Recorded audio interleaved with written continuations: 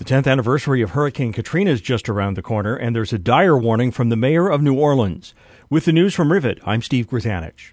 It'll be 10 years, August 28th, since the monster storm hit New Orleans, and Mayor Mitch Landrieu says the city's moving in the right direction. But he says little's been done to stop coastal erosion. If we don't fix the coast, New Orleans will cease to exist as we know it. Period. End of story.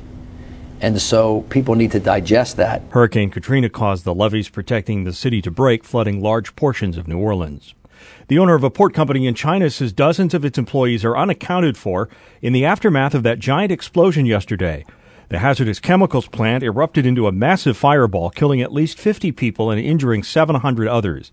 The blast demolished a workers' dormitory and tossed shipping containers around as if they were toy blocks. Test results are back from the Colorado River that turned yellow after workers accidentally dumped 3 million gallons of contaminated wastewater.